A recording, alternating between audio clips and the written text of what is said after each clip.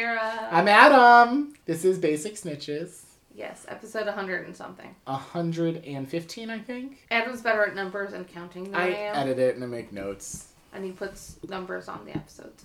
I do, and sometimes I name them, but lately, this season, my naming I've has been not fixing been the great. names, it's fine, don't worry. I hope you do fix some of them, because some of them are bad. No, it's fine, it's fine. Oh, well, thank you. So I googled something cool. Oh, you did? Yes. Was it a picture of me? No, but it has to do with me. Okay. Yeah. So I googled, how do you make a potato candle? And it said, a peeled potato can be cut into the form of a candle, and an almond slice can be used as the candle's wick, and it is a decorative idea. So it's not a real candle, so it's disappointing. You heard that first. Tara is giving decorating advice now on the podcast. Yeah, you know me. She's fucking Martha Stewart. I am not fucking Martha Stewart. She wishes she was fucking Martha Stewart. I mean, she it would likes be those fun. old brittle ladies. I mean, I feel like Martha Stewart could... Tie you down? That could be fun. Speaking of that weird potato candle thing that Tara came up with, here's our Patreon subscribers.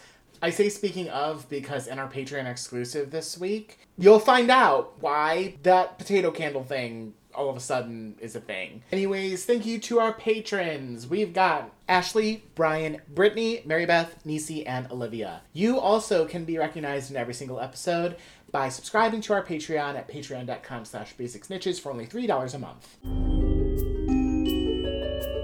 So you were the thing. Just want to real quick talk about Chapter 8. Oh yeah, that happens next. Thank you. Sorry, I'm so sorry. Because it's really important to me. Winner and loser. I really want to talk about Chapter 8 because it's really important to me. Chapter 8 is really important to me. When it comes to the winner and loser. Who did it? Who do you think the loser of the chapter is? Could it be Fudge Packer? What? Who do you think the winner of the chapter is? I'm going to go with either Dumbledore or Amelia Bones. So it's a dual win.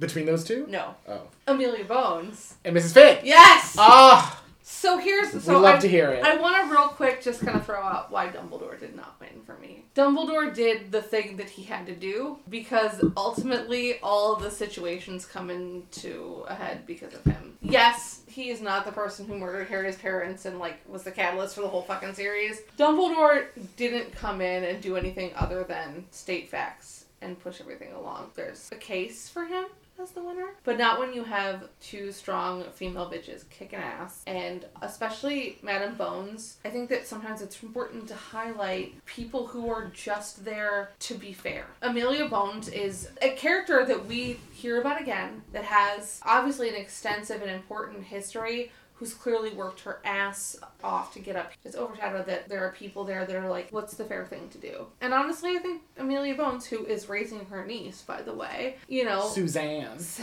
But she's raising a child that's not hers and clearly has more compassion and capacity to think outside of this, very harsh, this person do bad, so they be punished. She has what logic happened? in her brain. She sure does. And she'd be like, that Patronus is very impressive. She's also a female leader. Let's pour that It's out very too. important. The female leader that we have met so far with the Ministry, the one that we get to know, is not a good one. No. So I wanted to elaborate a little bit on that. Yes, I like the it. obvious answer is Dumbledore, but Mrs. Fig, she is clearly in for the game. She's like, Dumbledore wants me to do this. I'm going to do what I can. And she does. She does what she can, and it's appreciated by Harry and by me and probably by everybody else who read everyone this else book. who matters. Fuck you, Fudge Packer. So if you don't matter, Amelia Bones ain't here for you. Also, she got a nice monocle. Right? So we didn't get to see it in the movie, but it was in the book. I imagined it real hard. It was cool. I shall read a thing. Oh, fuck. I wrote a thing. Tara wrote it. Chapter 9. The Woes of Mrs. Weasley. The hearing has ended and Dumble ghosts Harry. What a rude bitch. Nobody in the courtroom talks to Harry after. It's over, so he awkwardly leaves to tell Arthur that he was cleared of all charges. Before they leave the Ministry, Mr. Weasley and Harry observe? Oh. You wrote obverse. I kind of did a voice to text. Oh. Mr. Weasley and Harry obverse some sus behavior from Fudge Packer and Luscious Boy Toy. Both Harry and Papa Weasley pull out some decent sass before they take the lift up to the atrium. Harry donates a bunch of money to the St. Mungos, and they go back to Grimmauld Place. The good news is shared with the crew, and Arthur leaves to take care of a shitty task. Their That's it. Their Hogwarts letters arrive with them. A huge surprise for Ron. Dumble is back on his bullshit of making questionable choices, and he has made Ron a prefect. Hermione is also prefect, but that is simply unsurprising. Harry struggles with his feelings of Ron being chosen over him as prefect, and gets to have a few moments of dealing with trivial teenage bullshit. Dinner is hustling with back-to-school energy that is destroyed by Mad Eye showing Harry a photo of the OG OOTP. The Augootp. Yes, the Augootp. Harry leaves dinner and finds Mrs. Weasley struggling with a boggart.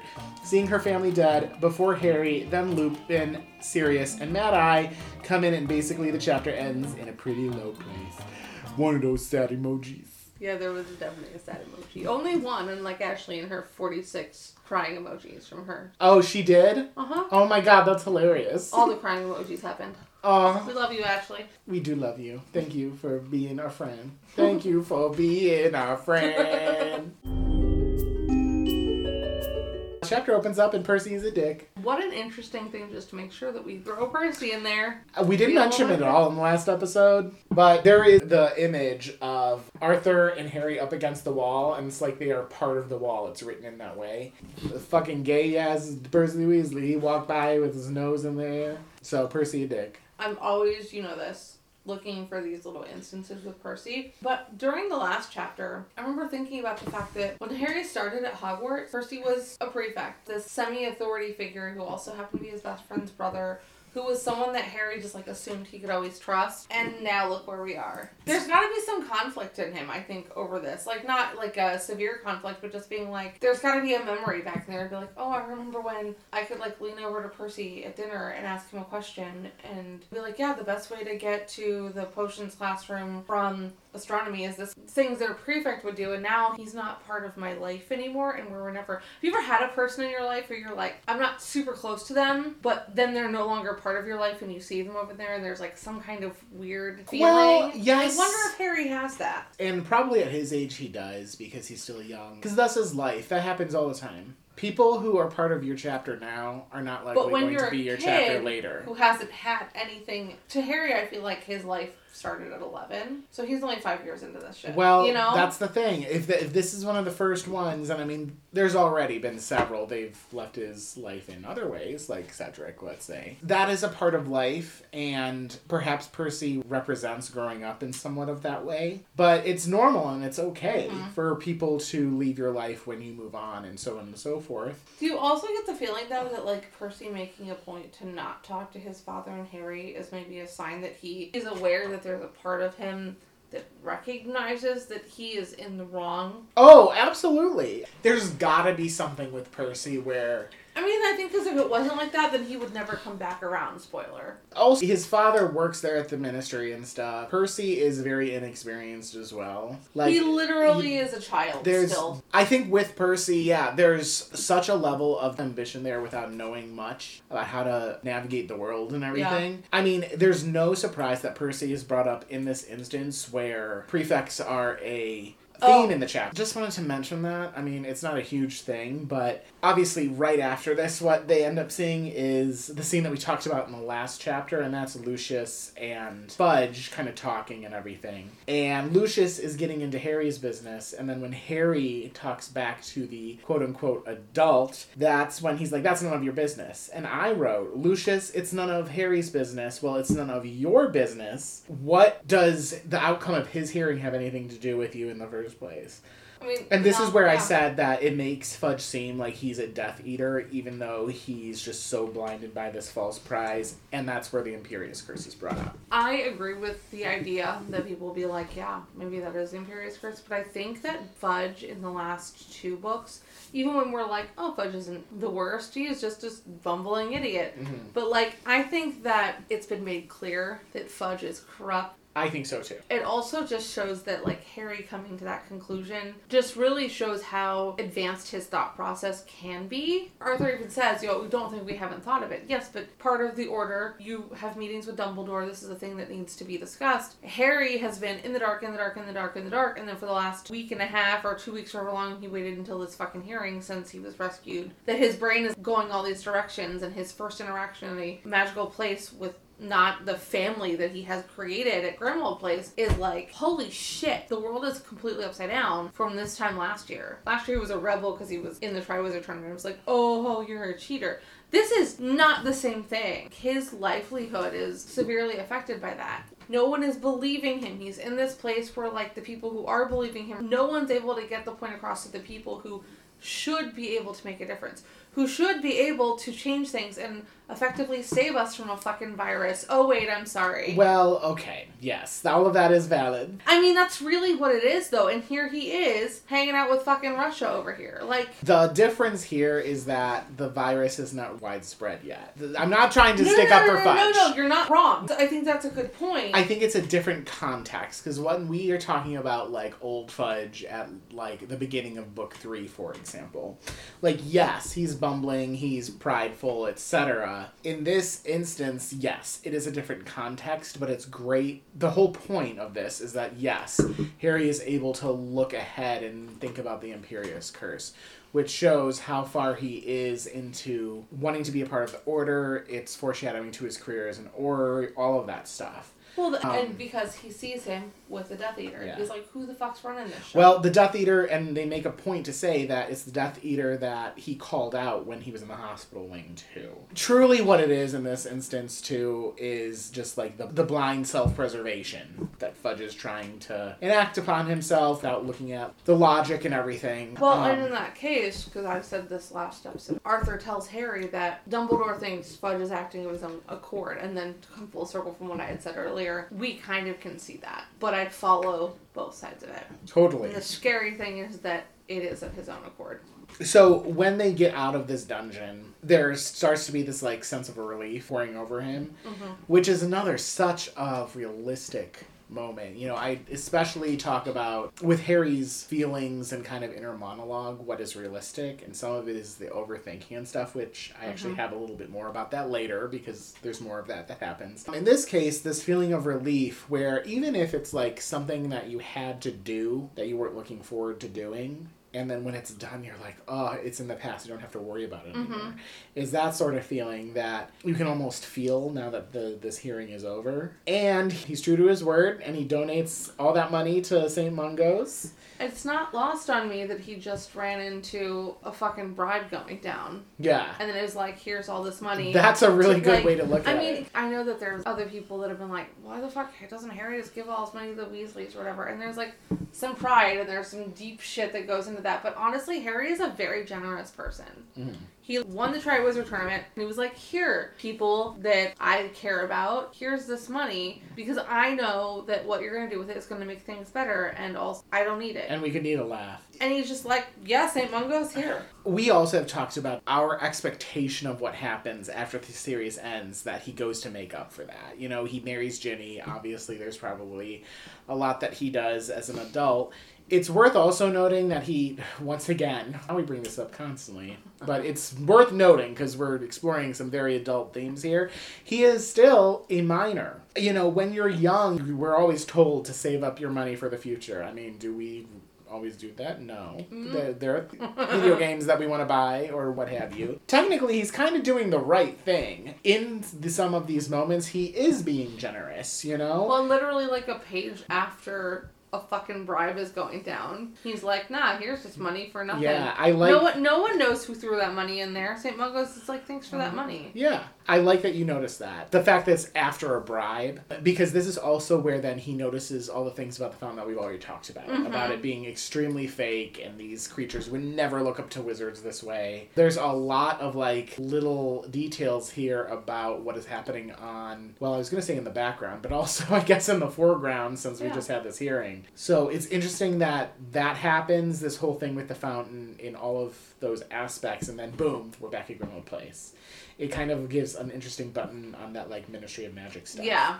So when they do get to Grimmauld Place, they get their letters, and Ron is a prefect. In your thing, you were like, in a shocking turn of events, Ron is a prefect. I was more, like, proud of him. I was like, whoa, like, good on you, Ron. So here's the thing, is I actually am proud of Ron. Okay. For comedic effect, and also, let's be honest, the only Gryffindor 5th year who deserves to be a prefect is Dean Thomas, and I will fight anyone who disagrees yes, with me. I can see like, that. This has always been a thing where, like, oh, we just expected it to be Harry, and I'm like, why? And Harry goes through that whole process. He goes through that process, but he's still stuck in his head of, like, I did all of these things. I'm so great. He's really going through this roller coaster of not feeling great and then trying to build himself up by looking at all the things that he's done. But a prefect does not suit all of the things that he's done. And is it really becoming for Harry always to get everything? Aren't people sick of this shit by now? Well, and I think that's one reason why I look at it as Dumbledore making a questionable decision. And later in the chapter, when Sirius said, oh, Lupin got the badge, and he was making the comment, you know, like, you had the 4 Marauders, and obviously out of the 4 of them, yeah, if you're going to give one of them a fucking prefect's badge, it's going to be Lupin. But Dumbledore didn't know how to do that. What is the goal? What do you want the prefects to do? It sounds like Percy had the prefect thing down, and then he was a fucking pompous ass on top of it. But, like, you know, during the 3rd book, when he's like, I'm going to take you to your convent. Like, you know, you saw that in the very first book, where he takes Gryffindors up to the convents. He's very much... Dolores St. Jane Umbridge. That was when we first saw Dolores St. Umbridge. But no, like, the very, very first time they go to their common room is... the prefects are in charge, you know, and they're like, okay, well, Percy's doing this. This leadership type thing, I don't see that in Ron or, honestly, Lupin. Dumbledore was just like, these are the people I need to keep a lookout on. Here's the way that I equate it, is that it's an RA. People apply to be an RA. Nobody's perfect. Like, over my time as an RA, and so I was an RA for 2 years and 1 summer. I was one of the few people selected to be a summer RA. Some people are an RA for 1 year and they're not an RA anymore because they realize it's not really for them. Some people looking for a leadership position or something like that. Maybe it's purely that Ron has exhibited leadership qualities. So sure, let's give him a chance. Maybe more leadership qualities than Dean. You know, some people, when they get in the role, they're not completely fit to continue doing it. You know, there are several people that I was an RA with that on the surface, oh, it seems like they'd be a great RA. They're supportive, etc. But some of the qualities of an RA they weren't able to necessarily handle, no matter what the situation was. That may be the case here with Ron. Who knows? Maybe it's something of like, well, he's going to have to work with Hermione, and who's going to work best with Hermione? Ron. It could be that. That part, I agree with 100%. I don't trust Dumbledore's judgment on a lot of these things. Yes. Hermione is a very easy choice. The idea of someone working directly with Hermione, I'm sure the Dumbledore immediately was like, well, Harry, you know what? I probably shouldn't make Harry everything. So yeah, Ron. The path that I feel like he took mentally, I don't think is logical. I think that he really, really should have been like, who's going to be in this leadership position? There's nothing that Ron has done that has given any sort of indication that he would take initiative. And, as we see throughout the book, Ron does not take initiative as a prefect. He doesn't do shit as a prefect. Sure. So here's my other thing. Does Dumbledore just choose who they are? Because another thing while reading this... Because I think if the heads of house chose them, it would be different. That was going to be my next thing. When I was reading this, I was like, McGonagall should be choosing who they are. Because honestly, I don't know that McGonagall would have even chosen Hermione. The heads of house know the students well enough. Hermione always puts too much on herself, too. I mean, McGonagall was there to sign off on the fucking time turner. Yeah. You know, she'd be like, maybe not for this girl. Which, hey... she don't need that kind of stress. That's fine. Or I feel like she'd write Hermione a letter or something. Like, also, they don't give the kids this, like, hey, you should apply. Well, that was going to be my other thing. There's no application process. You know, just being chosen as one. Obviously, this is a big deal for Mrs. Weasley. And I love how happy she is and her reaction and that she buys him a new broom and everything. I hate it. I like it. She's proud of her kid. She wants to reward him and everything. She just kind of sidestepped the twins and everything. It's cute and all. I do think that the way that you describe Dumbledore's thought process of choosing Ron That makes a lot of sense. There's a lot on Dumbledore's mind as well. But I do ultimately think there should have been, like, an application process. Because, you know, what if ultimately who got the prefect doesn't want to do it? What if Hermione were to say, I have too much on my plate, so on and so forth, but then you don't give them the opportunity to interview and really see if they're good for the job. You just do it based on looking at how they react in their first 4 years or whatever. I do agree. I think that, like, if McGonagall had chosen, perhaps it would have been Parvati. Parvati, yeah. She's the Gryffindor. Maybe it would have been her and Dean or something, which, fine. I don't know. I still opportunity think for us to learn another fifth-year Gryffindor female's name. Or because, you know, there's got to be more than Hermione and Lavender and Parvati. Oh, yeah, for sure. I think at the end of the day, I think the most interesting thing about this is the dynamic between Harry and Ron and some of Harry's reactions. At the end of the day, I'm kind of proud at Ron, especially, like, we haven't seen as much growth with him, and it is an opportunity. If we're looking at right now, rather than what happens, great. Like, let's see what happens and kind of look at it as, like, we're reading it for the first time and give Ron the benefit of the doubt, which we don't usually give him, you know? All joking aside, my feelings on this is not a dig at Ron, because I agree that Ron should be given an opportunity. That being said, we don't know that this is something Ron wants. If there were a poster put up in the common room, would Ron be like, yeah, I'm going to sign up for that? That being said, is that something Harry would sign up for, too? We have to talk about that, too. No, it wouldn't be. Absolutely not. I agree. But to the reactions of Ron getting it, everyone looks like an asshole. Harry, the fact that we, one, get to be inside of his head, and two, like, we know kind of where Harry's brain has been the last few weeks, Harry's reaction is the least of my problems. Harry, like, giving himself that self-assessment and all that, I want to talk about that in a second. Everyone's like, are you fucking sure? Including Mrs. Weasley. She is surprised. To Ron, yeah. To Ron. The twins are assholes about it. And, like, I get it, and this is, like, the joke or whatever. It's the twin thing. Sure. Her older brothers. Hermione, when Harry's like, no, it's Ron. Hermione's like, oh, it's a real unflattering reaction from everyone, and it makes me so sad for Ron, because he just stands there and takes it. He doesn't defend himself. He doesn't feel like he's allowed to defend himself. Part of it is because he stands there and he's like, yeah, they're probably right. And that's sad. There's so much of a negative reaction that it just makes everything feel so much like no one thinks Ron can do this. That's a good point. I will say, out of all of those, Hermione's reaction, I think, is the worst. Because she does at first is like, oh my god, Harry. And then Harry is like, oh, and she's like, oh. The twins... And the mom is what I was to say. And Molly. And the Molly. It's family. Family dynamics are a completely different thing. Sure. Yes, I agree with that. And the way that Molly turns around with everything, I really enjoy it. And I did not really necessarily look at the twins at all because the twins are their older brothers. It's their thing.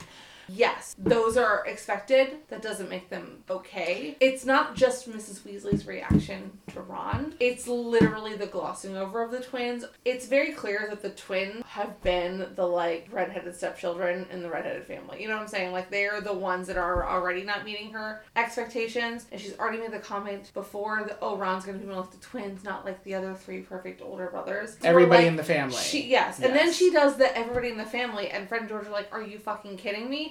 And, like, yes, it's all joking, but it's also very fucking serious. Well, okay, so now that when you say that, because everyone in the family, but Percy is no longer part of the family, the twins are right there, you know what I mean? Like, well, yeah, that's an extra bite at them. And again, it's reactionary. She gets a hold of herself, and she's like, no, I'm rewarding Ron, and yes, Ron is a good kid, and Ron has a great heart, and absolutely, is Ron capable of it? Absolutely. You know, like, I think there's no argument there, but it's uncomfortable, and it's frustrating, and I go, maybe not. Yeah, I think that the biggest thing, all of that considered, that I think is the most problematic at the end of the day, because they work through some of this, is her casting off of the twins. Yes.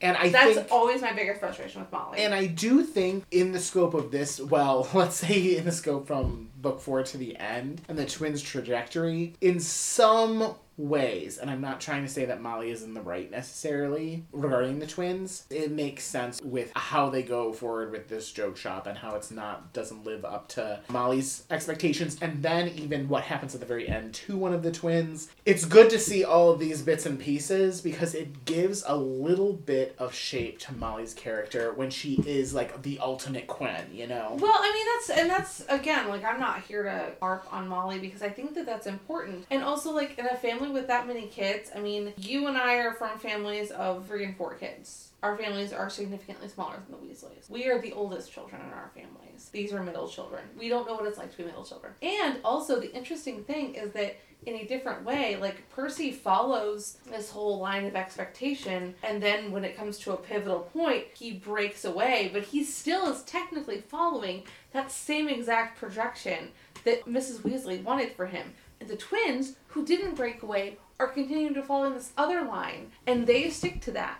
And I think it's really important to, like, remember that when we get into the next couple of books. That is probably a thing that happens with parents where they're like, they're not purposely casting anyone off. It's just a thing, you know, you have 7 children and that goes there. There are a lot of things that I've done that my parents would not choose for me, you know, and there's kind of a little bit of a piece of me that's like, yeah, I feel good that I'm not doing any of this. I think you should. I think the twins also are like, this is what we know how to do. You can want me to do this, but this is not what we want to do. This is what we know how to do, and we can do it well. Let's be devil's advocate. Same thing for Percy. At the end of the day, the expectations of your parents do not define what you are able to do for your life, because it is your life and not theirs. Exactly. Like, I recently saw TikTok of a scene of somebody at the office, and some coworker comes up to the woman doing her copies, and just out of the blue is like, we don't really know each other, but I heard that you don't want to have children. Who's gonna take care of you when you're older? And then the person was like, well, how do you know your children are gonna want to take care of you when you're older? Just because you're having children does not mean that they are... It's not why you have children. Yeah. You are giving them life. You are not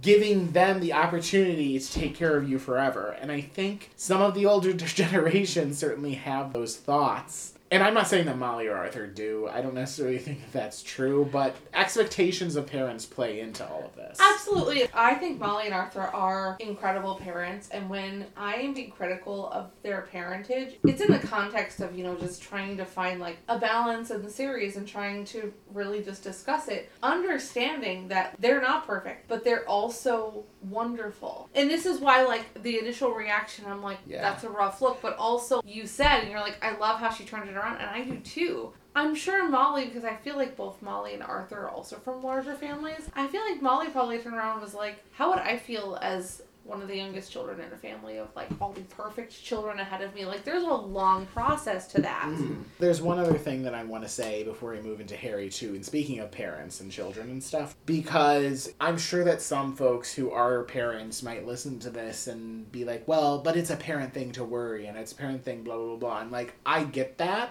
It's also a child thing to worry. It's a human thing to worry about the people who are in your life and that you want XYZ for them, but it's not up for you to give it to them. At the end of the day, it's what I already said. It's their life. They have to make those mistakes. They have to do all of this. There are studies out there that show if you shield your children from making mistakes or learning things, that it's not going to benefit them in the long run. Things like that. So I just want to say that as, like, almost... defending myself almost, because I don't want people to automatically think, oh, well, you can't just, like, be a parent and push them out into the world. Honestly, like, with a safety net, I think it's fine. Make them learn these mistakes and everything. Absolutely. I sort of think, in some ways, that's what the Weasleys do. You know, they could be more controlling over Percy with this whole fight and everything, and now Percy's sort of on his own and everything, but... And he's on his own very young. Yeah, very young. He still has many mistakes to make, but they do kind of, like, push that out. And we see that with the twins, too, and they let them do this stuff, and I think that's important. Now, with Harry, I do still think that Harry's reaction has, well, yes and no, some of the bigger issues here. So, I'm just going to say what I wrote. Harry is listening to his inner saboteur here, because some of it has to do with his own competence issue. Well, why didn't I get chosen for this? And then, of course, I wrote exactly what I already said. Does he really want it? Is he really the best person for it? Just because you slayed a basilisk in the basement of the fucking school doesn't mean that makes you the best person to be the prefect from your class. You know, it's just like,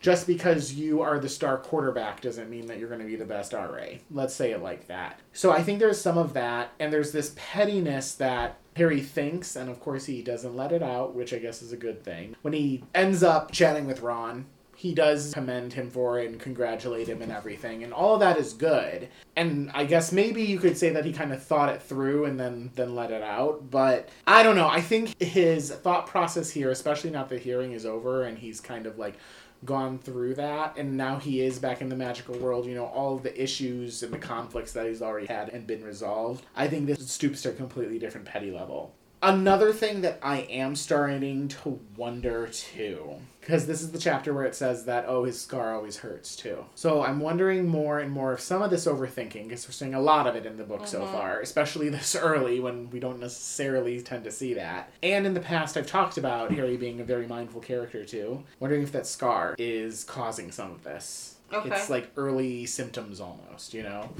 I'm under the impression, having read these books way too many times, and after reading the final chapters of this book, that the ever-present pain that Harry is getting in his head, I think that there's an attempt at symbolizing depression on top of the fact that Voldemort is present. By the end of the book, you know, it is stated that probably Harry's scar was hurting all the time because Voldemort is actually penetrating his thoughts or trying to.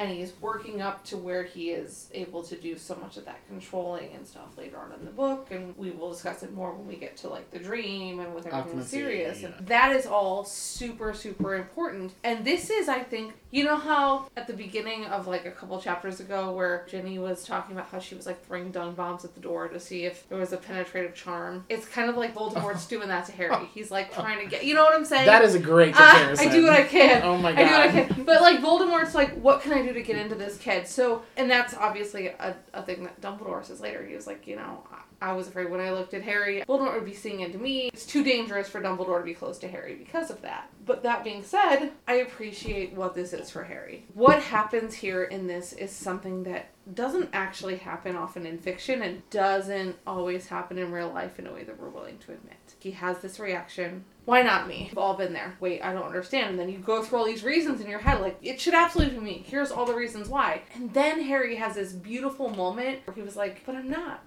better than Ron. Ron's my friend. He's disgusted with himself for having these petty feelings. It's very human, you know, and he's like, God, I was so focused on this and I didn't realize this. And, like, he basically gives himself his own berating. That doesn't happen in fiction. Like, we don't get to have that. It doesn't happen in fiction. I think you're completely right. We get this whole chapter of Harry being in angst world, and we're like, look at the emotional and mental processes he just went through in this chapter.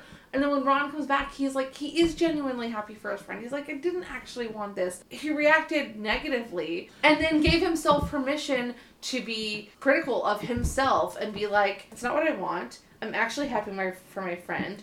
I'm disgusted with myself for having this moment. And then he moves, like, it's so brilliant, and it's such a great moment for Harry. Okay, you have kind of convinced me. I'm kind of turning my thought around because when I read it, I kind of felt like he's in his mind and stuff, and then he snaps back into reality and Ron's there, and he's like, you know what, congratulations. Like, I didn't necessarily see that him work it through in his head. I mean, it's interesting because everybody can, like, kind of almost interpret this stuff in different ways, too. Yeah, I mean, the way that I read it, especially because he kind of got through everything. At this point, he is going back to Hogwarts. Got through the hearing, he's like Rimmel Place, he's with all of his people.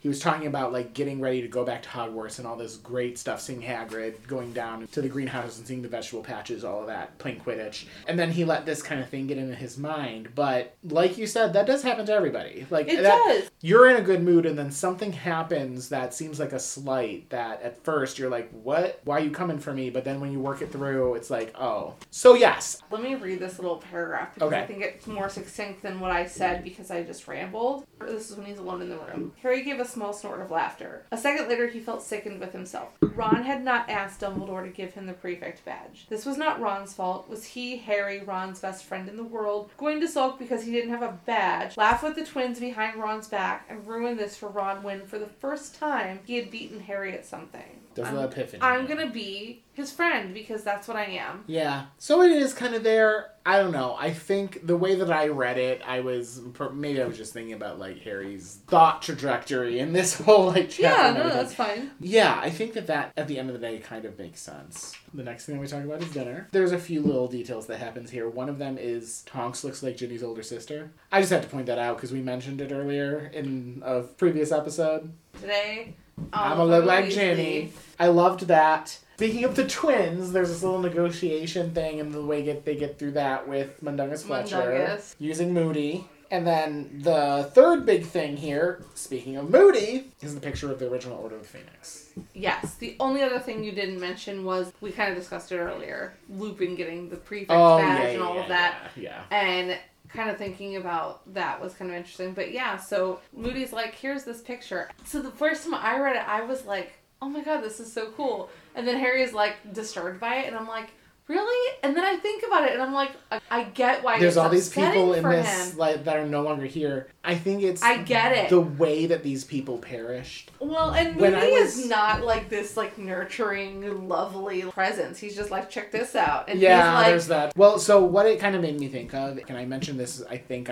as a Patreon exclusive. A few weeks ago, I went to New York and I met some of my dad's cousins that I'd never met, and they were super cool. And actually, if some of y'all are listening to this, Jen, Laura, Marty, Sue, please email us at basicsnitch@gmail.com, because they're all Harry Potter fans, and I feel like this is something that they would listen to too. So, but Jen, she was showing me all of these old family pictures and stuff, and I was like, oh my gosh, this is fascinating. We talked a little bit about my dad's side of the family, which I really have not known as much about. The side that I know the most about is my dad's mom's side of the family. And I was like, this is all so fascinating. And of course, a lot of these people are dead. We were up there for my great uncle's burial ceremony. Despite that, I was just like, oh my gosh, this is great. Like, I'm learning so much more about, like, my past and everything. But in this case, I really do think it is... Well, first of all, he never met his parents, and they were super young. Neville's parents, obviously. And then the rest of these people, the circumstances under which that they died. yeah. So, yeah, that all makes a lot of sense. At the same time, it's super interesting, you know? Oh, absolutely. I think it is, too. And I know we're not at that part in the movie at all, but I really like that they have that picture hanging in the room requirement in the movie. Yeah. It's movie canon only, but I really like it. The only other thing that happens in this chapter is what happens near the end to Molly. And that is that they finally tackle the boggart in the drawing room. Because what Molly's boggart is, and it's her family dying, as well as Harry and everything. Like, the way that it's presented, though, is Harry is like, I have to get away from this disturbing thing. And he goes upstairs, and he hears crying. And he walks in the room, and he sees his best friend dead on the floor. Yeah. God bless him, because, like, no, Ron was just downstairs. And then, like, all of it coming to a head for him. Enough time for him to tell Mrs. Weasley that he's here, for everyone else to come upstairs. Well, the three of them. Well, and similarly, how Lupin immediately is like, this is what it is, and he takes care of it. Probably the deeper thing to me is, like, everything that Molly says afterwards, like, all of her worries bubbling out because of this, of, like, what happens this time? You know, it's another war. Everybody isn't going to survive. What happened if me and Arthur were to die? Mm-hmm. All of that. That is the more realistic ramifications of what is happening, because, yes, we've seen all these plans and stuff up to this point, but this is the true nature of what could actually happen here. Well, you know, she has one son that doesn't even live in this country. You know, two sons that are out living on their own. She's got two more sons who are in their final year at Hogwarts. She's got Harry, who she cares about, and he's got a lot of shit going on. The stress of the day, like wondering if Harry was going to get cleared of charges. You know, her 4 youngest kids are going to school, and she's not going to see them until Christmas. There's a lot of that building up in her. No wonder that the boggart was able to just kind of be like, nah, I got this. You know, she's a powerful, badass, awesome witch who can take out a boggart, but she's emotionally just not in a place for it. Well, not only that, but I had mentioned earlier when we were talking about her reaction to the prefect thing, but it's good to see the vulnerability. It's always good to see these instances where these characters have and this. it's also good for Harry to see that, because Harry automatically is like, I get it. She's like, oh my god, you probably think that I'm pathetic, and Harry's like, are you fucking kidding me? Literally, it's like, bitch, please. I think that these moments are really important to point out because of Harry's angsty trajectory through this book. No, he's still our Harry. He's still our sweet, mindful Harry with Voldemort closer to being in his brain now. So it's a lot for him. The first introduction to this part of the scene for him is literally seeing Ron dead on the floor, too. It's interesting that the chapter is called The Woes of Mrs. Weasley, and it's not really about the end of the chapter. It's about the build-up to the end of the chapter. You see Percy at the beginning of the chapter. You see her have that conflict with the twins that she brushes off. You see her be like, Ron, I'm so proud of you. And then you just see her fall apart. All right, you ready to play the game? What is it? The game is, close your book, it's quiz!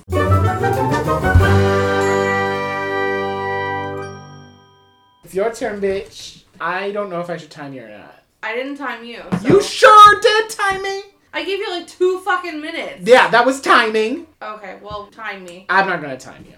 Ready? Number 1, we got 5 questions. What is the handle of Ron's broom made of? I don't fucking know. Make a guess. Cherry wood. Okay. What do Fred and George buy from Mundungus Fletcher? Venomous tentacula egg. Close. Something with venomous tentacula. Yes. Aren't they eggs?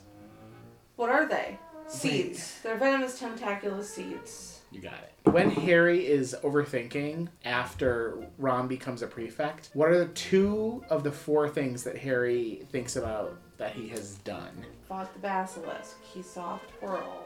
That's enough. You did it. Did Dementor thing. That's bonus. Who wrote the new data book? Someone slink hard. You're very, very close. Last question. Name 3 of the quote-unquote minor witches or wizards in the original Order of the Phoenix photo that have died or vanished. Fabian Pruitt. Dorcas Meadows. The other Pruitt brother. I don't know. Do you want to try one more? No. Okay. You did very, very well. Okay. First question. What is the handle of Ron's broom made out of? You were very wrong. It's Spanish. Yeah, I don't Oak. give a shit because sport. Number 2, you got it. It was venomous tentacula seeds. I was like, I know it's venomous tentacula. Not eggs, something. but then you got seeds, so Yeah. very good. Number 4, that was the easiest one. It was basically the 4 things he did at the end of the 4 books. Oh, yeah. But I want to see if you would, guess something else. Number 5, it's not Slink Hard, it's Wilbert Slink Ham. So you're close. You know what? Unless, well, maybe it is Slink Hard. Maybe it looks like ham here. Maybe it is Slink Hard. Well, no, now I want to know because I read the chapter and then I listened to the chapter. Look and at that. maybe... Look at that at the very end there. Doesn't that look like Slink Ham in my handwriting? But then you look at it again. I think it's I think Slinkhard. it's Slinkhard too now. William Slinkhard. Okay. Wilbert Slinkhard. Yep. So you had Slink Hard right, even though I thought at first that said Slink Ham in my handwriting. So I was right. Your handwriting was wrong. Well, you're half. You didn't get his first name. You were very close with the last one. Dorcas Meadows is correct. She was the one he killed himself. Mm-hmm. Fabian Pruitt is not correct because he was not in the photo. Gideon Pruitt was. Gideon Pruitt. Which you. Fabian is the one because those are Molly's brothers. Yes. And Molly gives Harry Fabian's watch on his 17th birthday. Okay. I know all kinds of fucking trivia. I just don't know the specific. Fabian Pruitt was not in the photo, but he was mentioned and how those 2 really fought hard. The other 4 names are Marlene McKinnon, Edgar Bones, Amelia's brother, which is Susie's father. Yes. Benji Fenwick and Caradoc Dearborn. All of those sound familiar except the last one. Caradoc Dearborn, yeah. Do you know anybody named Caradoc? Well, now I do. I've never heard that name ever in my fucking life. Caradoc Dearborn and I are now best friends. Justice for Caradoc. Caradoc is dead, so we're not friends. Are you ready to talk about this movie? I'm sorry, what movie? Ding dong. You ready to hear my points? Or do you have anything to say about the movie? Is there anything in the movie? The only thing about the movie is literally that later we see the photo like you mentioned. And that's like, whoa, later in the book. Yes, and that we already saw kind of Fudge and Lucius sitting over there. Yeah, there's nothing else there. I don't know that there needed to be. I agree. Well, the main 2 things that happen in this chapter, in my opinion, are that Ron and Hermione are now prefects, and what happens to Molly at the end. I don't necessarily think either are necessary in the movie. I think they're important to the plot, but for this medium, no. Yeah, I agree. I was about to read you the quiz again because it's right next to it. I am giving plus 15 to Ron for becoming a prefect, and I'm only giving 5 to Hermione. Now, this is before our conversation earlier, but Hermione, we've been new. Sure, congratulations, Hermione. That's awesome. But Ron getting it, I'm still proud of him. I think it's a big achievement, even though Dumbledore just, flipped a coin or whatever. But that being said, Ron gets credit for something. And I think that this is also could maybe be a catalyst for some growth for him. So I am giving 15 to Molly too, both for handling that boggart and going through all of that. And yes, we already talked about how she kind of sidestepped the twins, but I do really like that she is proud of her son and she buys him the new broom and everything. Plus 10 to Moody. even though it's a Moody thing to just be like, hey, look at this photo I showed, I think it's pretty cool. And I think Moody deserves some points as well. He hasn't gotten that many over any true points. And he's like real fucking good. He's great. So plus 10 to Moody. I'm also giving plus 10 to Lupin because he is kind of the voice of reason in this chapter still, That's too. our dude. We didn't really talk about him a ton, other than, like, was Lupin really the best person to be a prefect? But there is this overarching thing of Lupin is the voice of reason. He's the one to come in. He's the one to be reliable. He ends up defeating the Bogger, etc. So while Lupin isn't at the forefront at all, I think, even in this book, I mean, he's there, but he's not at the forefront, he still deserves some points, I think. Negative 10 to Lucius, because he nasty. And it would be more, but his hair is so good. Oh. And then negative 5 to Percy. He is also a prick. Yes. With that, our bookends to this chapter that Percy is a dick. Next time we will be reading chapter 10, which is, do you know the name? Because I do. I literally did, and now it is gone. Chapter 10, Luna Lovegood! Chapter 10, the best character in the series! Oh my god! So we met Umbridge last chapter. Right. And they're like, oh, we sorry, babes. Here's Luna go. Here you go. She's the greatest. I cannot wait to have Luna in our lives. And we will also be joined by Brino Jackson next time. You know him. Here's why I say Luna is the best character in the series. Because she is. She is. The end. But no. Music. Yeah. Right? But you know how like you'll be like, who are your top 5 favorite characters? Every person you ask that question to, the only person that Luna and McGonagall are on everyone's list. Yeah, I can see that. Like Hermione isn't on my list. But Luna and McGonagall sure fucking are. I would need to sit down and really think about that.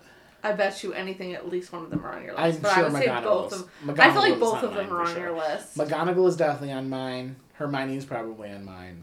Luna Lovegood. And here's why. Because we'll talk about it in the next chapter when we meet her. Because stay tuned for next chapter. There you go. Next episode. There you go. Chapter, episode, same. You know, yeah. Love it. Sponsor us. Patreon.com/Basic Snitches. Luna Lovegood. Sponsor us. Yes, Luna!